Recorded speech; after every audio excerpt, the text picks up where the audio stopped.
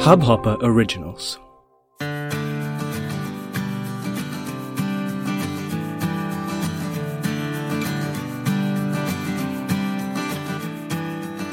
Hello, and welcome back to Being Miraculous, a podcast by Shweta Shivraman.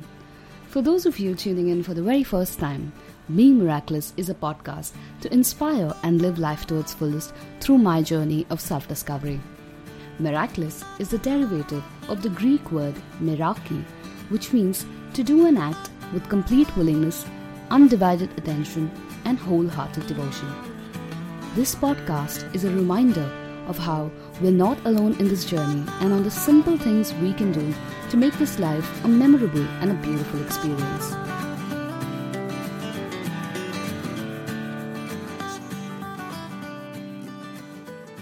Hello everyone, and welcome back to a brand new episode on Being Miraculous. If you love our show, don't forget to like, subscribe and leave a review so that these words can reach more people and inspire them to live life consciously. We're also upgrading our community one level up very soon. If you've been on a transformational journey, you know how lonely it can get, and I want to build a close community of like-minded people who inspire, influence, and hold each other accountable towards achieving our life goals. Sign up now to apply and receive early access to the Being Miraculous tribe from our Instagram page. Today, I want to speak on a topic that's been weighing in on my mind for a while now. It's a fundamental question. Is ambition good or bad?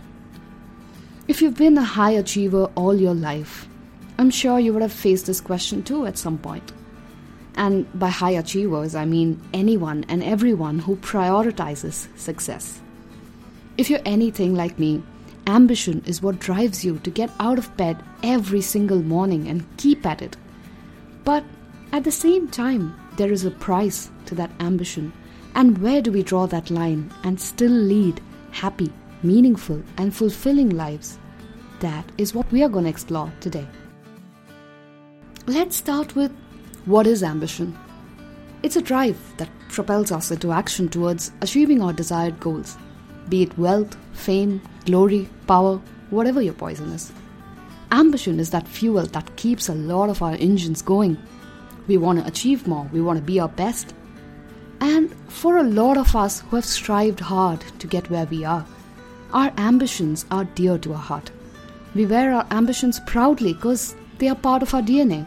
That fighting spirit that fuels us to keep at it against all odds. And they are our precious resources that we swear by. Because who would we be if it was not for ambition, right? According to Psychology Today, ambition can arise from multiple factors.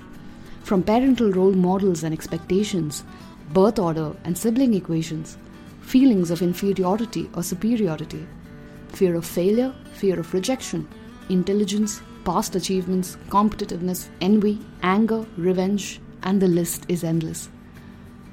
While we may all have started with very small ambitions, oh God, let me just win this race on sports day, get that house cup for my team, top the class in board exams, get that job offer in placements, secure admissions in top 3, not top 5 B schools, obviously get placed in day -1, and then get the pre-placement offer and the quickest promotions and hikes year after year. A 1-bedroom house in Nariman Point maybe? A Mercedes C-Class? A farmhouse in Alibag? Do you see where I'm going here? Is there an end to these wants? More often than not, no. Because you achieve something and then you see someone else in your circle 2 steps ahead and you suddenly aspire to be 4 steps ahead. Like that quote by Mahatma Gandhi, he says, "Earth provides enough to satisfy every man's needs, but not every man's greed." There's a very thin line between ambition and greed, and once you cross over, the consequences of that drive can quickly turn unpleasant. There is a price you pay for putting success over all else, and it starts becoming costlier very soon. Let's just look at the negative sides of it. 1. Self-neglect. The first person to pay the price for this ambition is of course you. But you'll pay this price unknowingly, unconsciously, for a really, really long time. It is like that auto debit mandate that you're not even aware of anymore. You neglect pausing from your ambitions to unwind and slow down.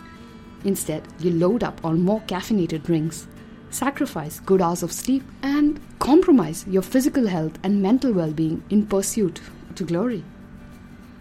2. Perfectionism. We all know this one. We set ridiculously high standards for ourselves, which leads to burnout, loss of self-esteem, every time we fall even a little bit short of it. You then try to overcompensate by putting in more efforts, cause surely that cannot go wrong. But of course, that just accelerates the downward spiral.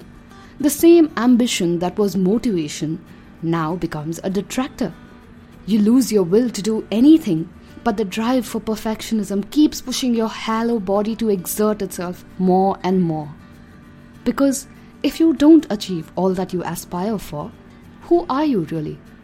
Every piece of your identity, self-worth, and being comes from achieving that external milestone. 3. Poor relationships. This is a hard pill to swallow, but our closest family and friends are often the ones who pay the heavier price for these never-ending ambitions. Excessive ambition makes us throw away our relationships by not giving it enough time, by taking it for granted, or simply by not putting any effort or making it a priority. The journey to success eventually becomes lonely closer to the top if you don't pay heed to the people around you. This is often one of the largest regrets successful people have. 4. Constant insecurity. When all of your identity and worth is measured in material achievements and belongings in comparison to those around you, there is a constant insecurity, a feeling of never being good enough, a feeling of needing to be the best in every room you walk into, and failing at it when you're not. I've seen this pattern most in B-School graduates. Having been toppers individually in our respective small ponds, when you pit them together, chaos is exactly what happens. Our self-inflated egos take a beating. Really? Someone else can be better than me? Instead of learning from them, we make it a mission to bring them down so we can feel secure. The same ambition causes anguish and despair, and that is not healthy, to say the least. So now I know what you must be wondering. Does that mean we all have to become monks who are desireless? Well, the scriptures do call such a person a yogi or a person of perfection, but maybe there is a path in between. I believe that transformation is possible in smaller doses than trying to move mountains in the first attempt. So, simply put, no. For those of us who have thrived in the material world of success for so long, we cannot become overnight monks. But there's something we can still do in the interim. Like Aristotle's take on ambition. He says, virtue is a disposition to aim at the intermediate between excess and deficiency, which, unlike the excess or deficiency, is a form of success and therefore worthy of praise. So for our interim, we can begin by asking ourselves a simple question. For every goal you set for yourself, think about, why do I want to achieve it? This simple question can give you clarity on what forms the basis of your ambition. Is it based on insecurities? He has that, so I want this and that. An excessive list of wants fueled by greed? Or is it based on a genuine inherent need from within? A collective intention? One that actually takes you up to the top of Maslow's pyramid of needs, to self-actualization. Thanks to our parents, the need for food, water, security were taken care of, so we didn't really start from the bottom of the pyramid there. But what we fail to realize is that it doesn't mean we can jump directly to the top to self-actualization of our needs. There are few steps in the interim of love and self-esteem that are reasonably important for us to feel secure before we go into actualizing. Otherwise, we are only attempting to self-aggrandize ourselves and bloat our misplaced ego further. So instead of being ambitious for all the wrong egoistical reasons, let us choose to channelize that drive towards needs that serve beyond just us. Every time you set yourself a goal, ask why is it important? What will you gain if you were to achieve it? If the answer is good enough, then fuel that ambition and go after it. If it is not very convincing, maybe let it brew a little in your subconscious mind until you shape it in a way that serves you and the people around you in the long run. Like all things in life, whether ambition is good or bad is simply defined by your attitude.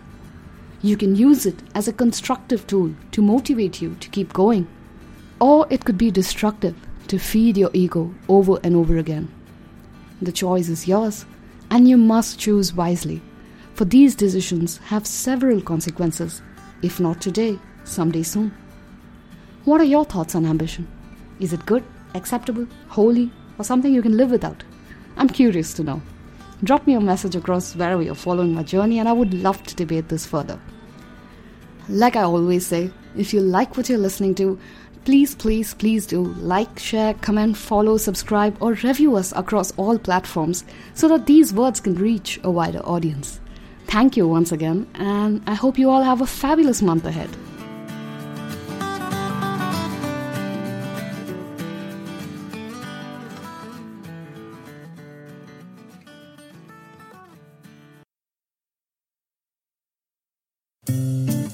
इस hub hopper original को सुनने के लिए आपका शुक्रिया। अगर आप भी अपना पॉडकास्ट लॉन्च करना चाहते हैं, तो हब हॉपर स्टूडियो वेबसाइट पे रजिस्टर करें और 1 मिनट के अंदर अंदर अपना खुद का पॉडकास्ट लॉन्च करें। यही नहीं, स्टूडियो देता है आपको पूरी आजादी कहीं भी कभी भी अपना पॉडकास्ट लॉन्च करने की, सिर्फ 3 आसान स्टेप्स में। तो साथ में अपना पॉडकास्ट शुरू करने के लिए तैयार? Just hop on hub hopper, simply content.